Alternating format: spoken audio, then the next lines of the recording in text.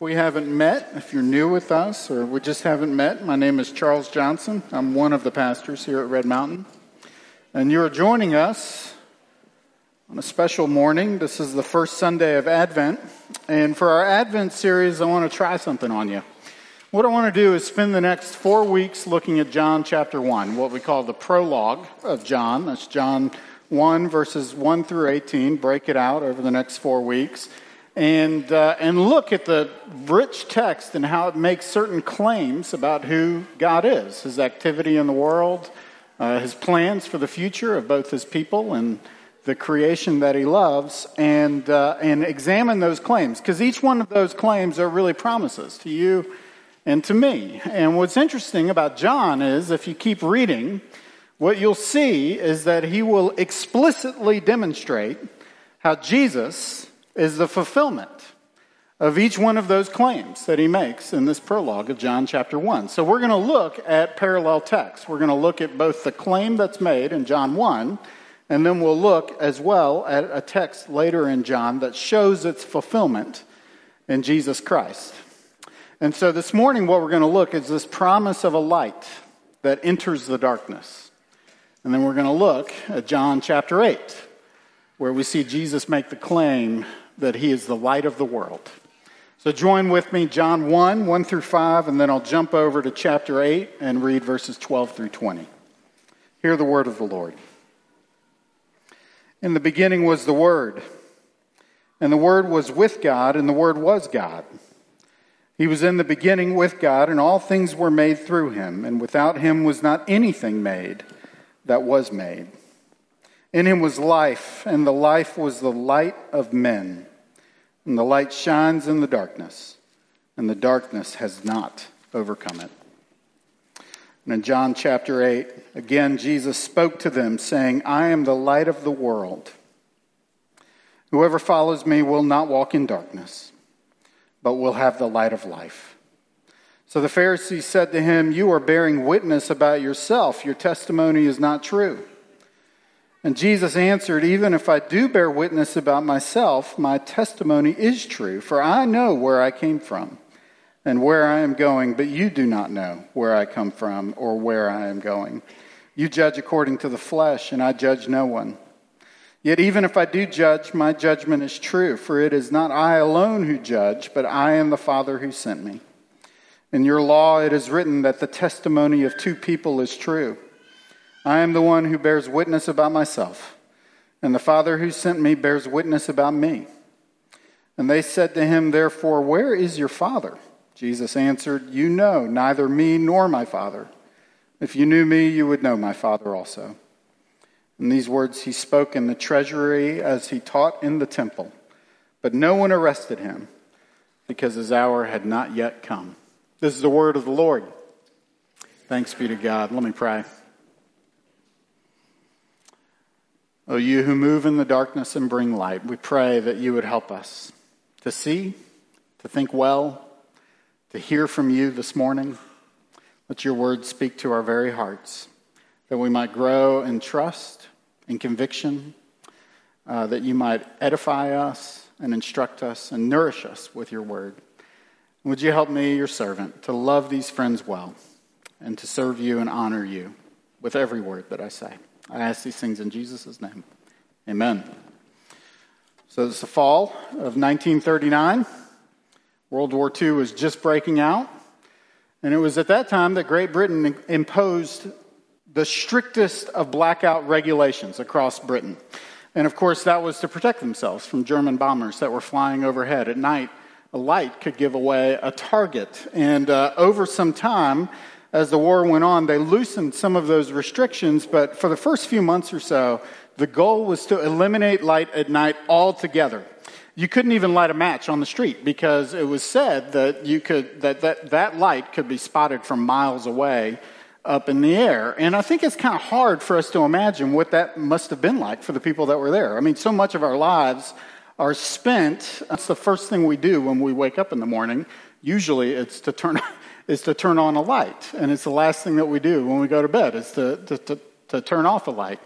But from reading accounts of the people that were there at that time, it just sounds like life was profoundly difficult.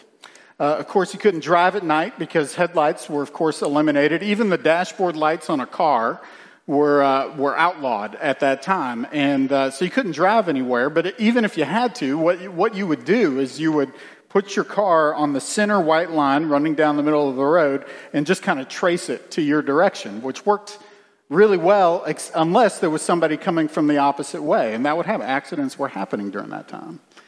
And of course, it was dangerous to walk around. You would walk into things. It was so dark.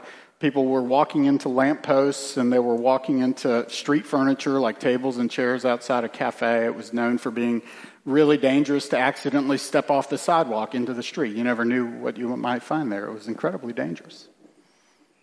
And somebody said that you couldn't see more than 3 feet in front of you or 3 feet behind you at any given time. And it was said that the hospitals in Britain were filling up even before Germany dropped a single bomb on England just because of the blackout restrictions.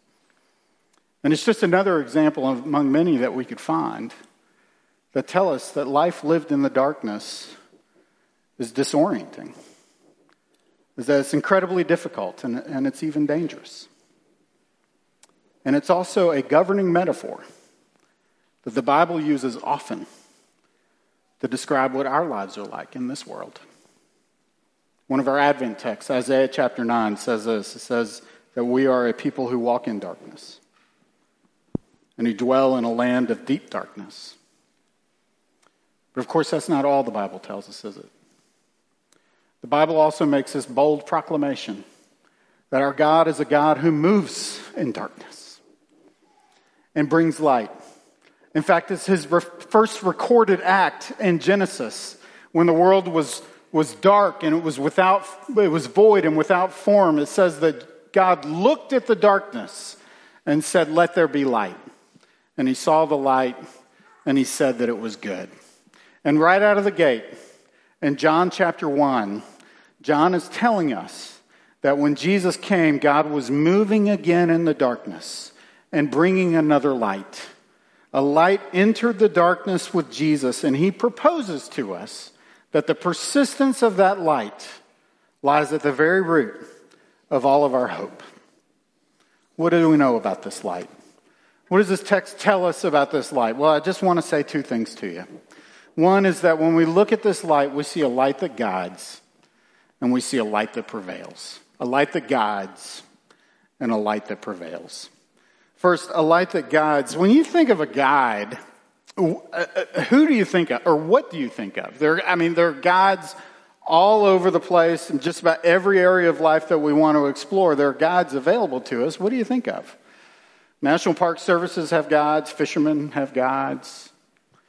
My family went on a guided tour of a cave just on Friday. It's really fun. When I think of a guide, I think of somebody who's probably older. Like, I think of wrinkles and somebody who's smiling. I don't know why. But what you imagine is somebody who's more familiar with the environment than you are. And you imagine somebody who's wise and can teach you about it, somebody who's learned to enjoy and wants to lead you into that joy. And it's somebody who's been there long before you got there. And it's somebody who will be there long after you leave. And it's the image of a guide, and it's one that we're given in this text about this light that comes to us. In verse 4, this is an astounding claim. In him, in Jesus, was life. And that life was the light of men. And it's that very thought that Jesus is picking up on in chapter 8. In verse 12, when he says, "I am the light of the world." And listen to this. "Whoever follows me will not walk in darkness, but will have the light of life."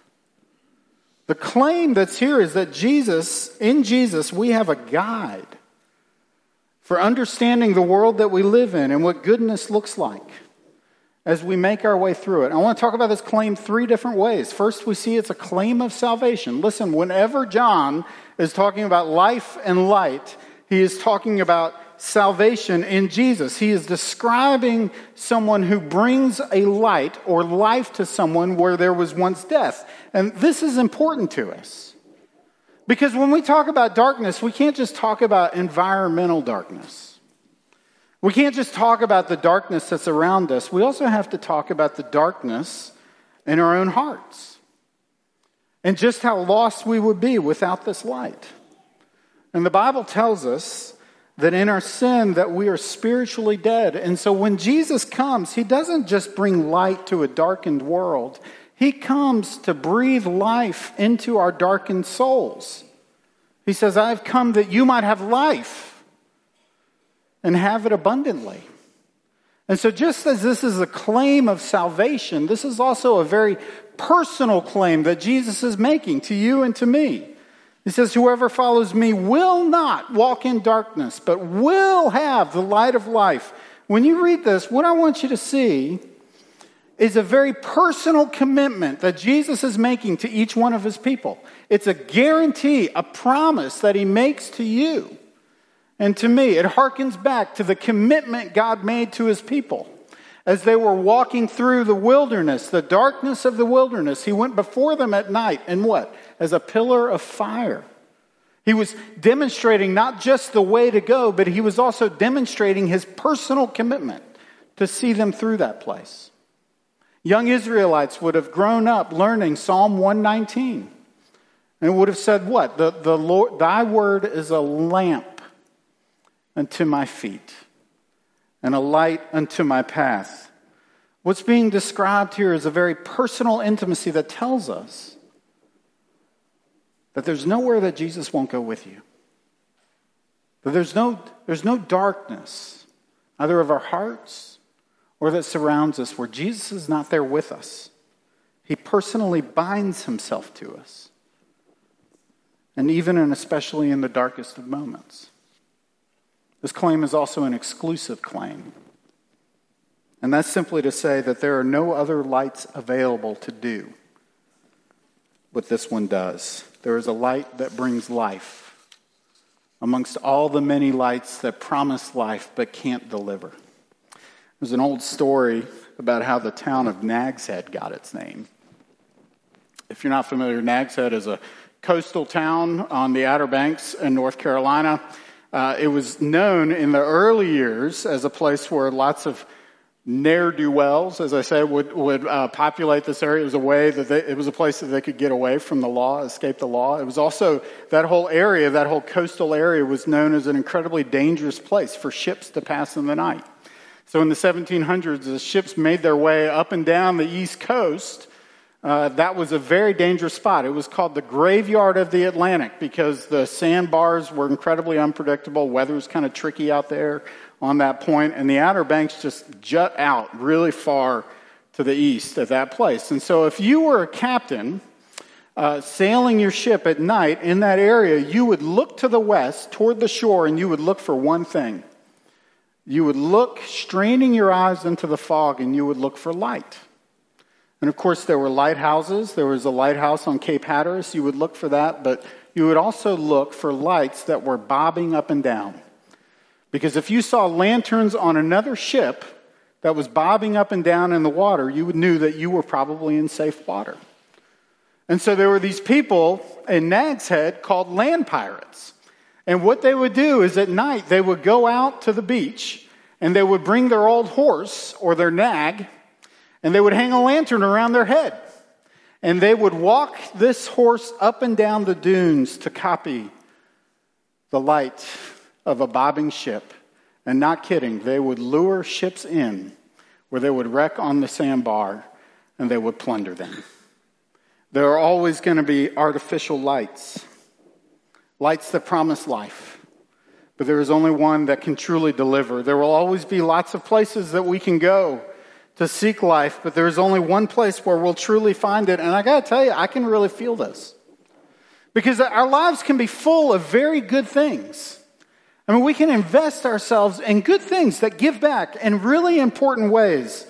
But the only place where we'll truly find life is in Jesus. I've got a friend who loves to rock climb, and he tells me, he says, that's my source of sanity. It's like when I go out, my head clears, I climb, I get the exercise, and I get exactly what he's saying. I feel the same way about mountains and rivers. If I don't see them for a certain amount of time, I'm going to go a little nutty. But here's the thing. We can't take these good lights that we're surrounded by, places where we might invest ourselves, places that give back to us in important ways, and use them to replace the one true light that Jesus promises to us here. And you might have a schedule full of good things. I know many of you do. And we might volunteer in a place that's really important to us. We might give to a certain cause. We might care for certain people. We might give away our time. We might some of you, I don't. Some of you exercise every day. Some of you like to read a book every week. I don't know what it is for you. But we can't trade any of those things for the light that Jesus promises us here. How do I know that? Because Jesus is the only light that was actually willing to enter darkness.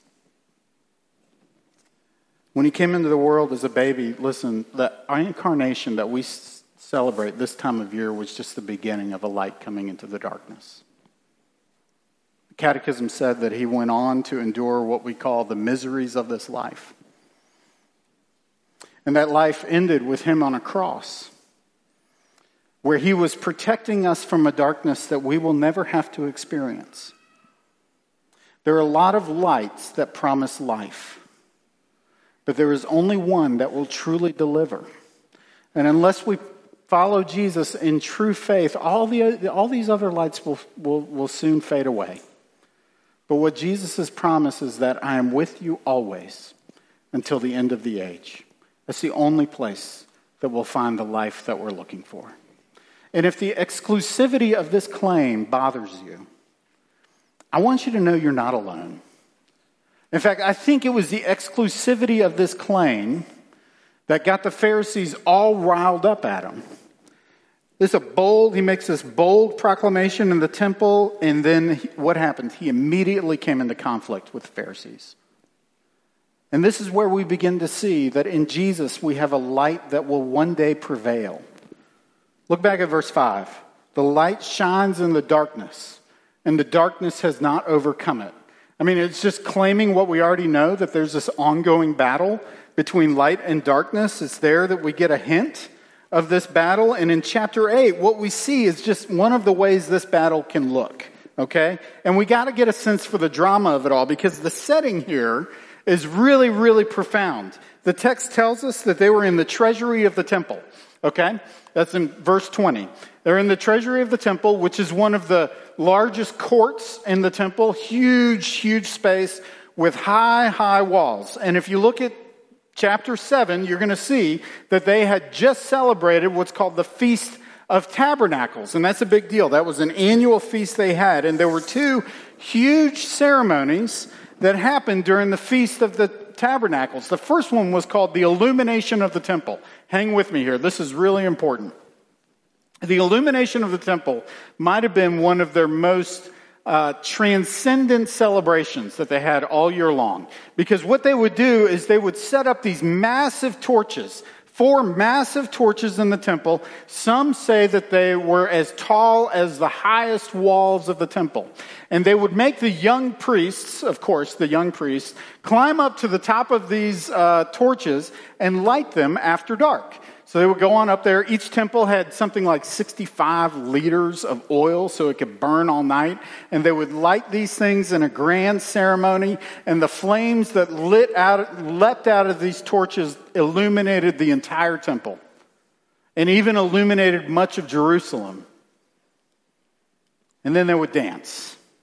And they would feast. And they would drink. And they would carry on. And the whole thing was meant to celebrate God's guiding them through the wilderness. And it might have been a day later, maybe 2 days. I bet you could still smell the char and the burning oil in that court when Jesus stood up and said, I am the light of the world. He said, that light that you're so thankful for, that you're celebrating right now, you're going to find it here. The light that's been with you the whole time. You've been looking for me the whole time. And I'm here. I'm here. And of course, that didn't sit right with the Pharisees. That to say that was a controversial claim might have been putting it lightly. The Pharisees immediately speak to him. They hung their disbelief on a legal technicality, as they did. If something didn't hit them right, they immediately appealed to process. They said, this isn't right. You're bearing witness about yourself. And what was going on there is that in Jewish law, they rightly are noting that truth has to be verified by more than one witness. But I would say that this was a disingenuous claim. They were just offended by what he said.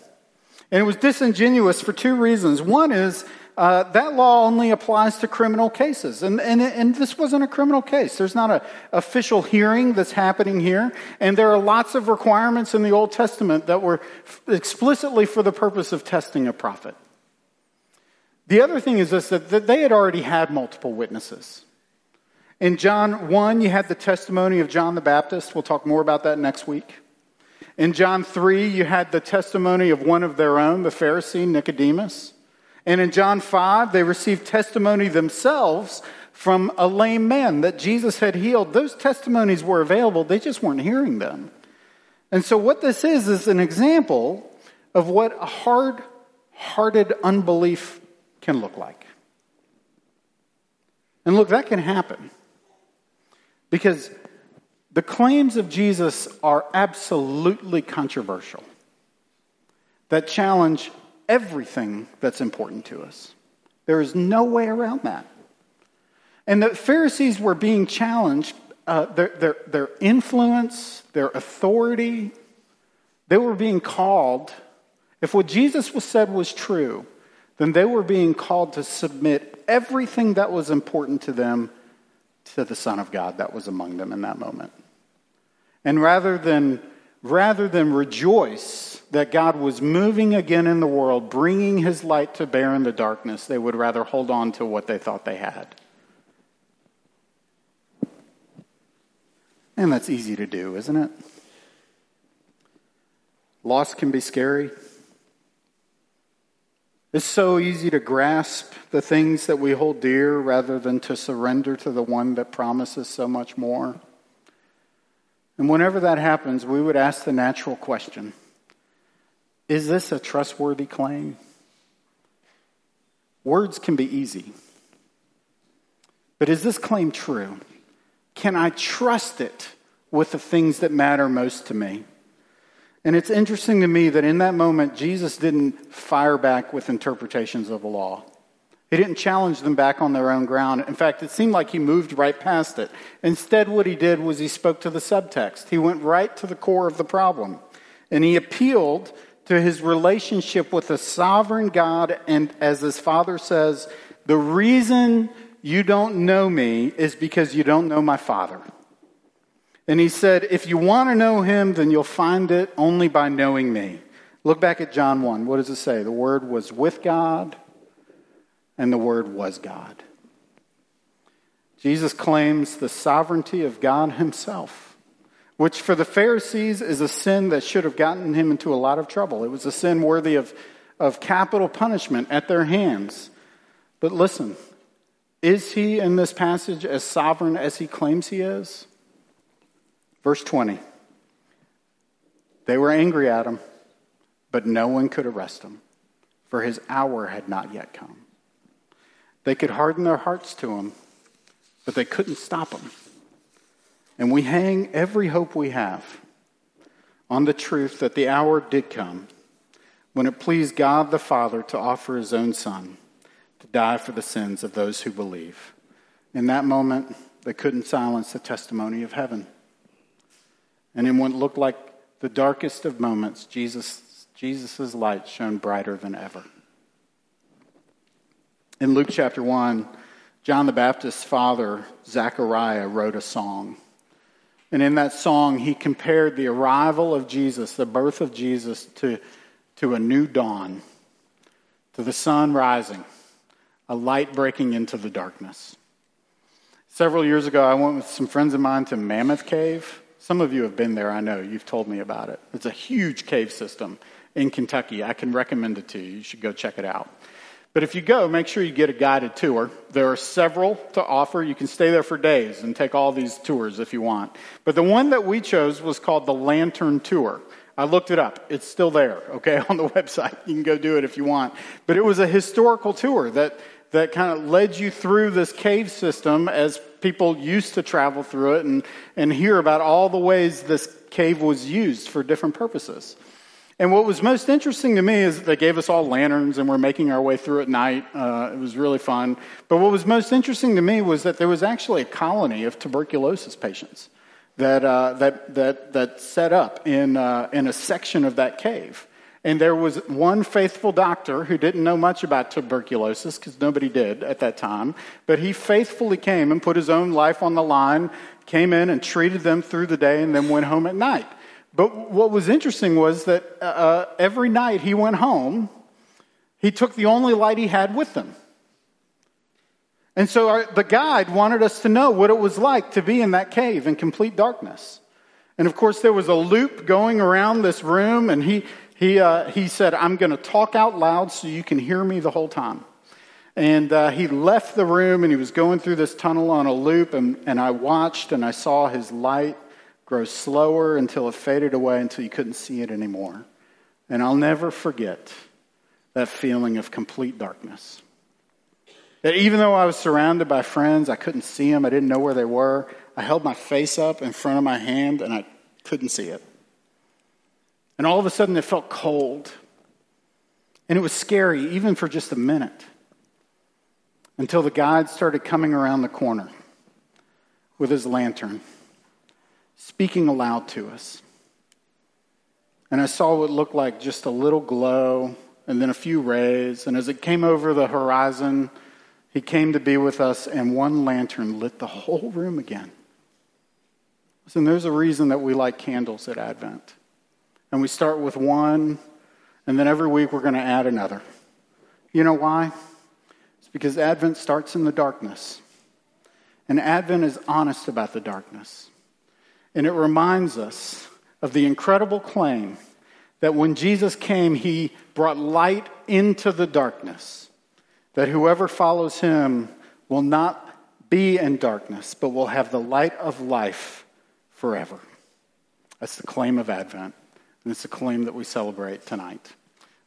It's not night, this morning. Let me pray. Oh, Jesus,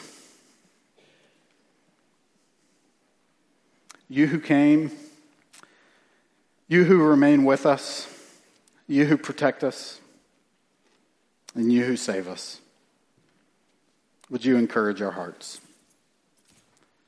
And would you help us to trust it? To trust you, to trust our darkness to you, to trust our light to you. Show us the ways that you have been good to us, and lead us in faith forever, I pray. In Jesus' name, amen.